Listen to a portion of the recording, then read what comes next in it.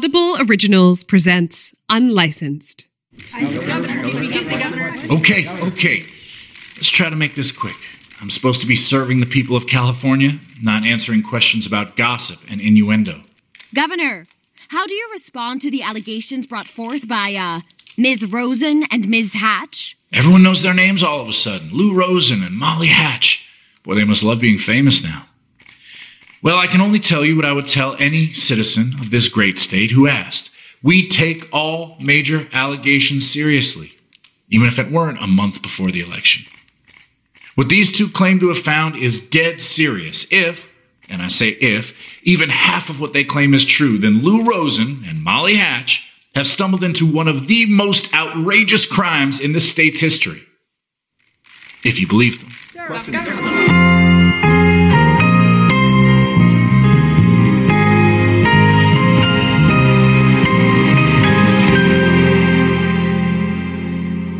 Unlicensed, Episode 1, The Detective of Citrus Avenue. 5 weeks before the governor's press conference, a passenger jet on its way to Tokyo, or Sydney, or Oklahoma City, rolls up from the LAX tarmac, and within seconds, it's hundreds of feet above the Pacific Ocean. From the window of the jet, passengers can see the placid harbor of Marina del Rey. As the jet turns and the full stretch of the city swings into view, they can see farther east, to the winding streets of Ladera Heights, one of the few affluent neighborhoods where black people could live in relative safety for a lot of the last century. Beyond that, inland and east, past chain-link fences and billboards for weed delivery, past shops that fix auto glass and stores that sprawl half their inventory out along the sidewalk. And still further, all the way to Vernon, a city of 113 people just south of downtown Los Angeles, full of warehouses and factories and not a single public park. From Vernon, through the railroad exchanges of commerce, through the sunny shopping streets of Pasadena, and then a little farther east still, until the last bit of LA excitement has drained away, and all that's left is the desert and the cul-de-sacs. All the way to Azusa, A to Z in the USA. Gateway to the Inland Empire. Here we find, in a narrow parking spot, in the cracked lot of a half-vacant strip mall on Citrus Avenue, a 2011 Toyota Corolla. Stepping out of the teal-green sedan is a woman who keeps her hand on the car door for 30 long seconds, debating whether she should move forward or get back inside and start the long drive west again.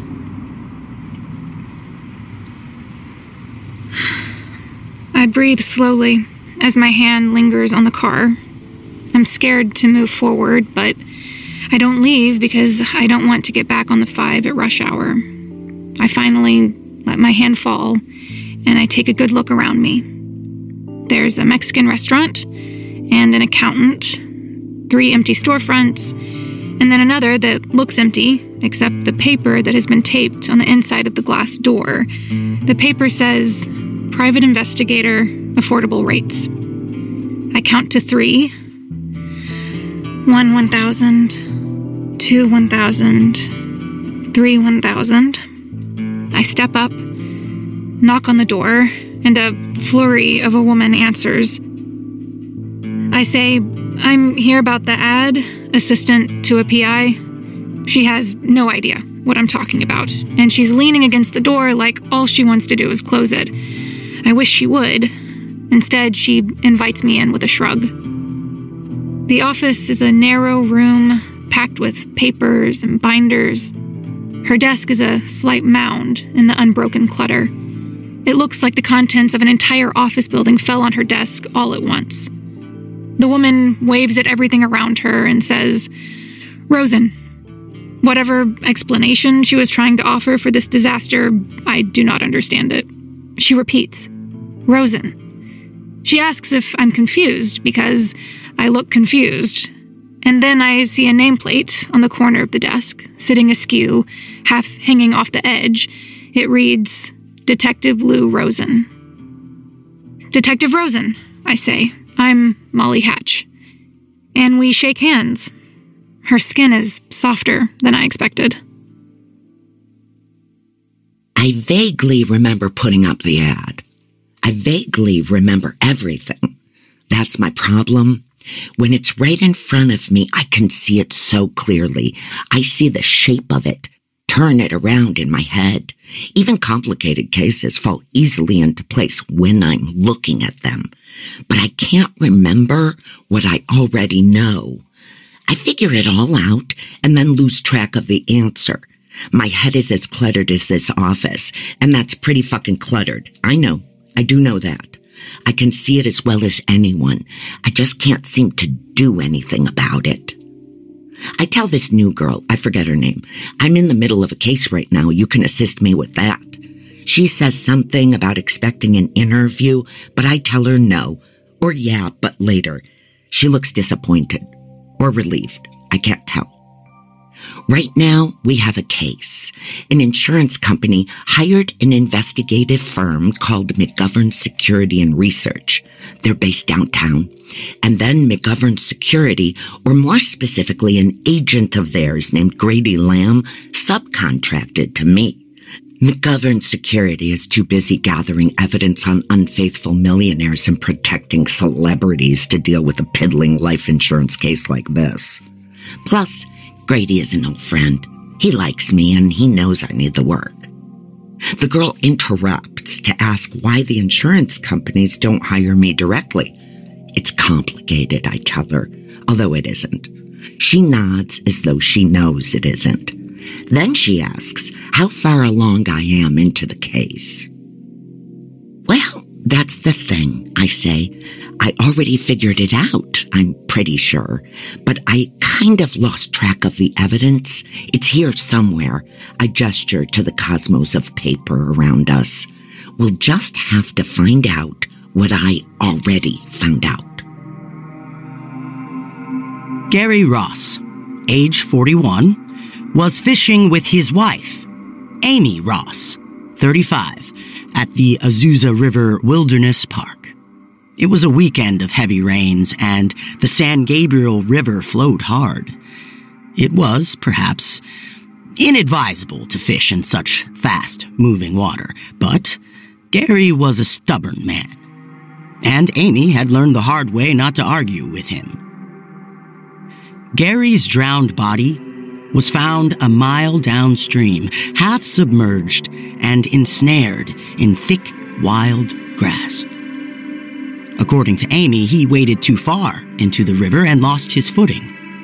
She said the rain-swollen current took him away so fast that he didn't feel real until she ran after him, and that same current tugged greedily at her ankles.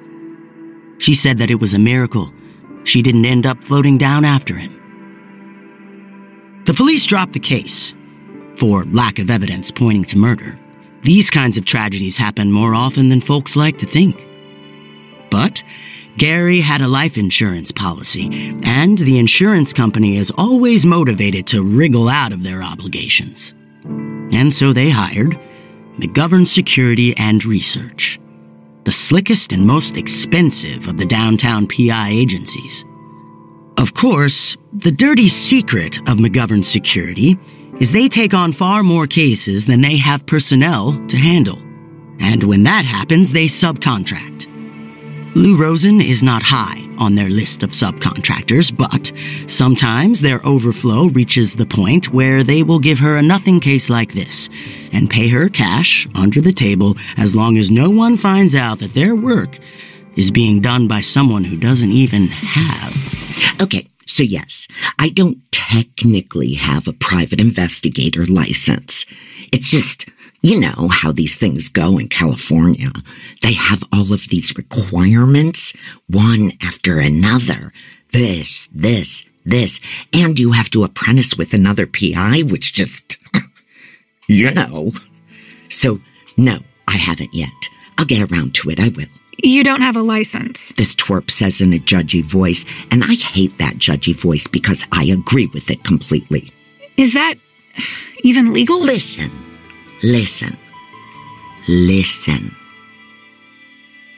Never mind. We have a case to solve. Or I solved it already. I spent hours following Amy Ross, the bereaved widow, around, digging into her personal life. All of that evidence is in here somewhere. Probably not a murder, I say. The new kid, Margaret, Melissa, squints at me like I'm an advanced calculus problem. Almost definitely not, I say. 80% sure. And I start flinging around papers. She gathers up the papers and puts them into neat stacks. That's not helping me find what I need, but I don't stop her because she's eager to do something. The river conditions, I say. I got the river conditions from the state. They were just here. They were somewhere around. She puts her hand on my hands. It feels like the pause on a video. I'm always so frantic. She reached out and she stopped me. That was good. Sometimes I need to be stopped.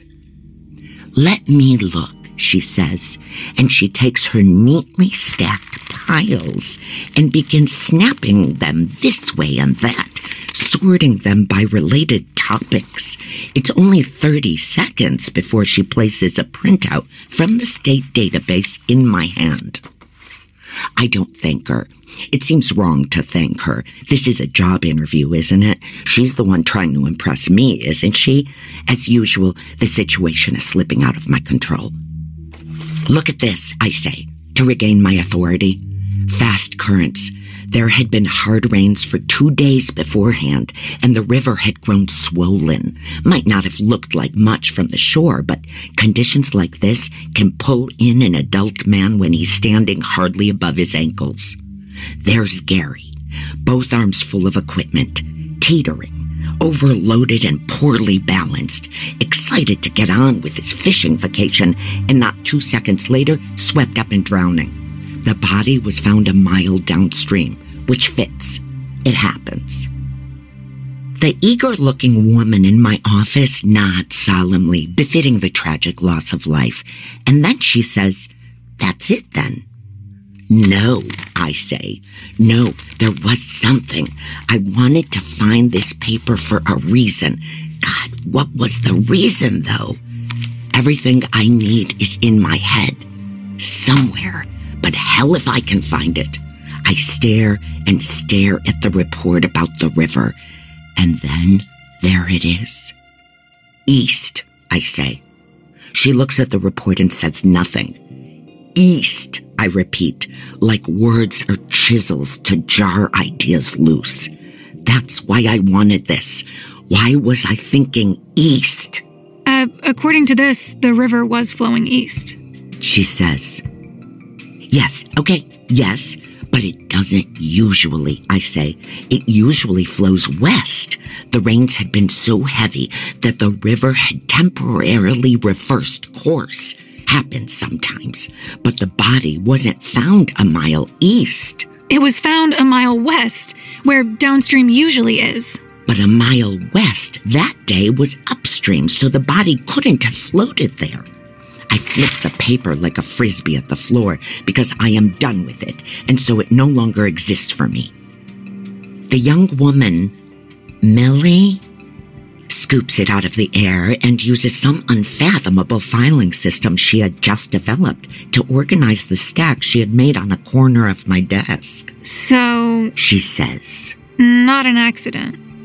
Probably a murder. And I begin to see the shape of it. I begin to remember what I had already found out. My every instinct is to leave. The woman is a fluster, a sprawl, and I had been searching for the clean and the simple. I've had enough mess for one life. A family I hardly talk to in small-town Nevada. A man in that same small town who is justifiably angry at me and still living in a half-empty apartment that we once shared. A drinking problem I'd failed to shake 3 times before I shook it for good. Except you never shake it for good. Now I want to start my life over, need to start over, have bills to pay, for instance.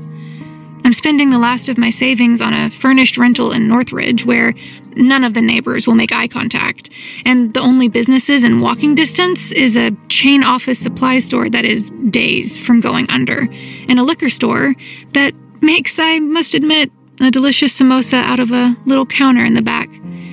And does this even seem like the kind of employer that would pay me on time? But still, I do not leave. Instead, I say, do we have any idea why Amy would want to kill her husband? Lou says, brother. And I don't know whose brother. Amy Ross's brother? Lou Rosen's brother? My brother? What brother? Her husband's brother. Gary's brother. Leonard Ross. Leonard was close with his sister-in-law. Very close. I talked to Leonard's neighbor earlier this week. Amy Ross visited Leonard Ross multiple times over the last couple years, often spent the night. An affair, I say. Even the word is difficult for me to form. The word smells like sour sheets and tastes like alcohol left forgotten from the night before, then ashamedly drunk in the bleary morning. I know that taste well. It seems obvious. Kill your husband, collect the life insurance, run away with his brother, your lover. Wouldn't be the first time in human history. Lou pulls out a notepad full of scrawled bullet points. I ask, do we know where Leonard was when his brother, Amy's husband, died? She madly scans the list of notes, repeating, do we? She seems to be caught in another loop, and this one sends her hurtling across to a different pile, papers flying high into the air as she claws through them. She discards her previous notes, and I see that they are just a grocery list, dated 3 months ago. I look behind me, the door only a few feet away.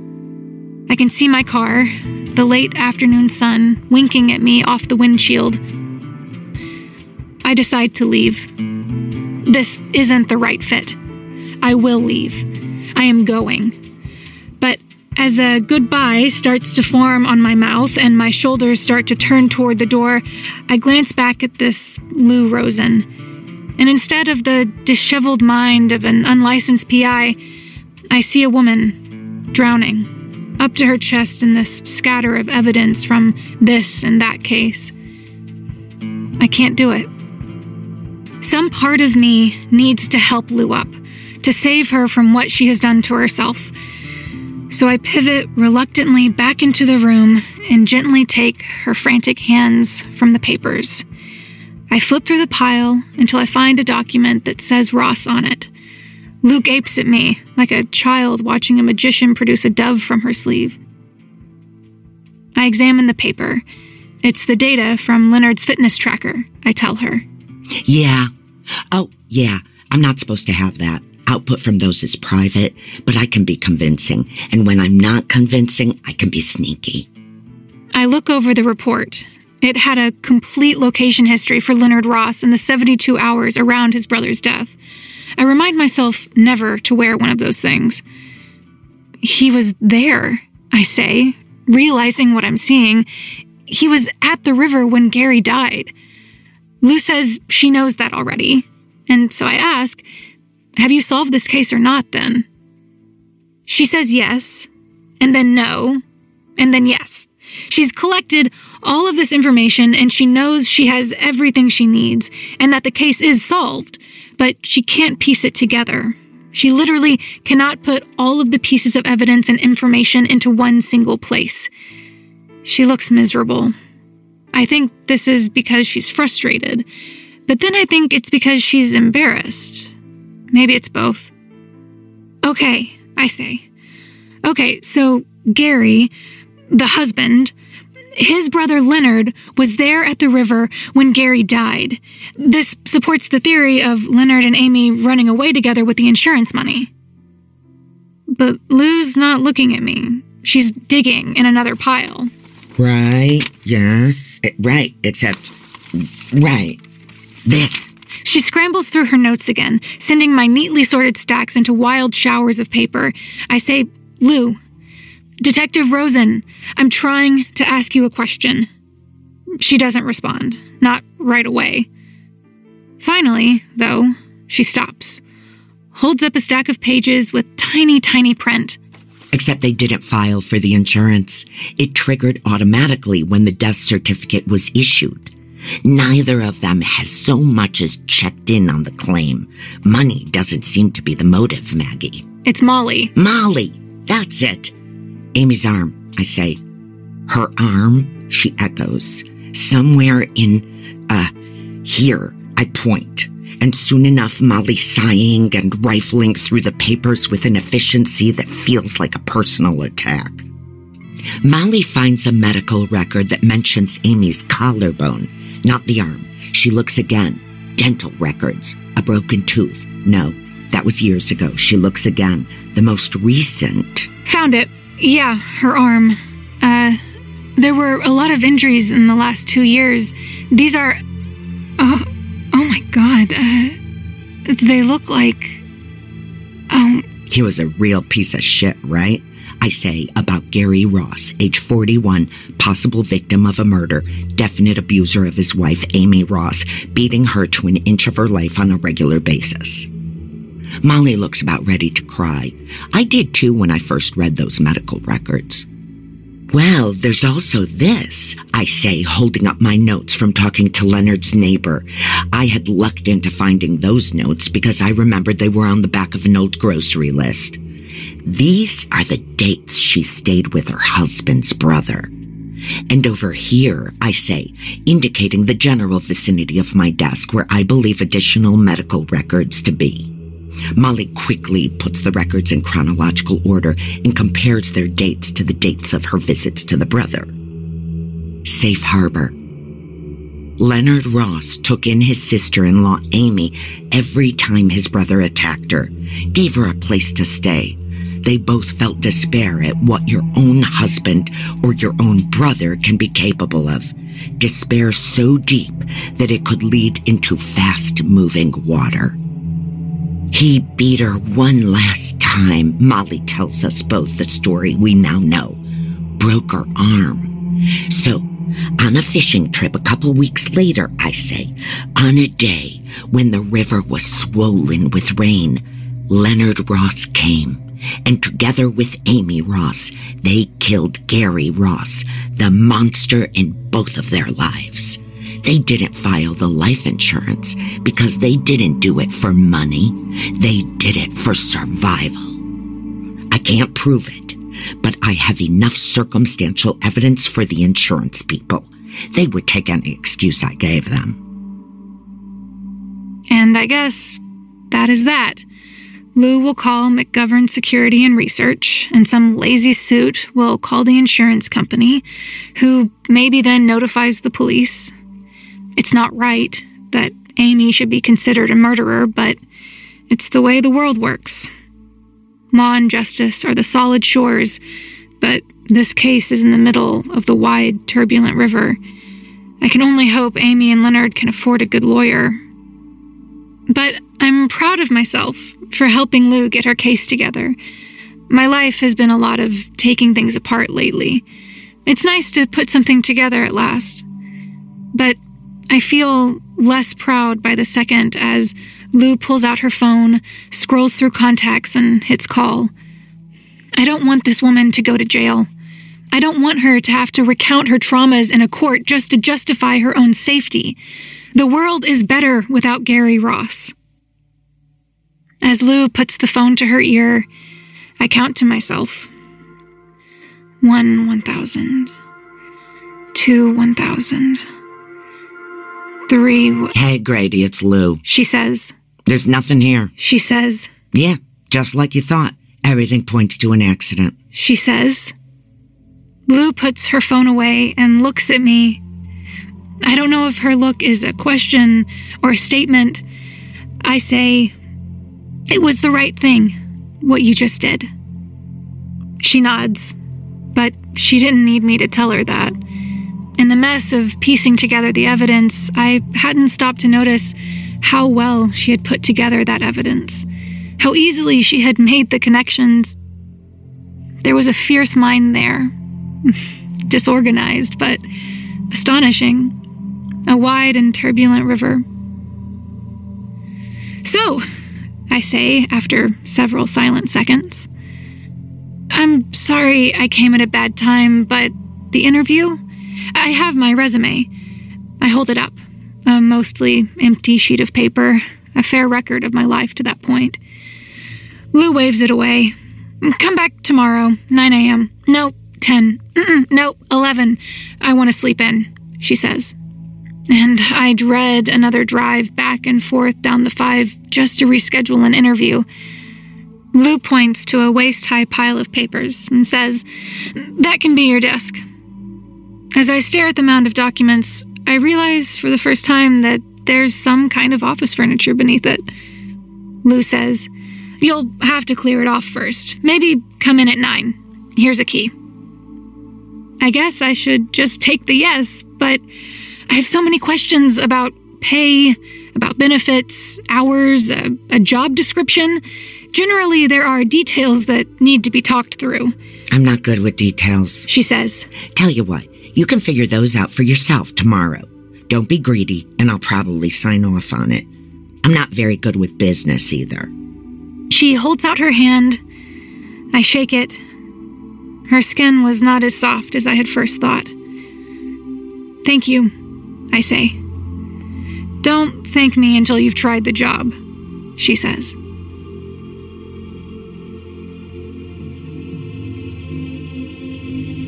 Outside, the sky goes dark over the mountains.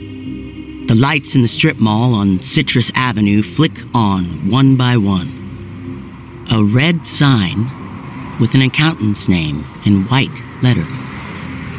The restaurant that's just called Tamales Number 21. Across the street, the headlights of the cars lining up at the gas station send glints dancing across Lou's window. But us, we're moving west with the sun. Over Arcadia, where the McMansions and the 1940s bungalows jostle for space as parakeets swoop from tree to tree, the descendants of escaped pets. Over Atwater Village, where gentrified condos wedge themselves between apartments full of locals who have lived there for decades. Over the unhoused, lining up along the LA River trying to survive. Over the long-extinct town of Edendale, where the first big studios of Hollywood built their empires, now swallowed by Silver Lake and all but forgotten. Continuing west along Beverly Boulevard past the cluster of synagogues and bagel stores, men in yarmulkes and women in ankle-length dresses getting on with the business of a 3,000-year-old tradition, as the cars maneuver around them to get to the Grove or to the Largo Theater in West Hollywood.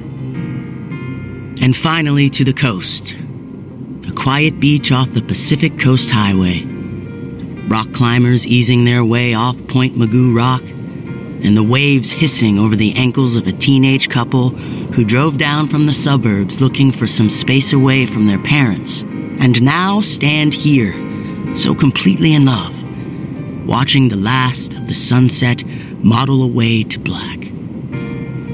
A few miles out from these young lovers, the waves sweep against the struts of an oil platform. Here, an oil worker pauses to take in the city along the shore.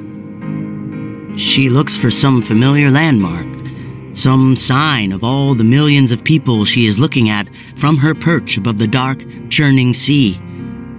But from where she stands, the whole city is just an inscrutable scattering of light. She looks at it for only a moment, and then she turns away and gets back to the business at hand.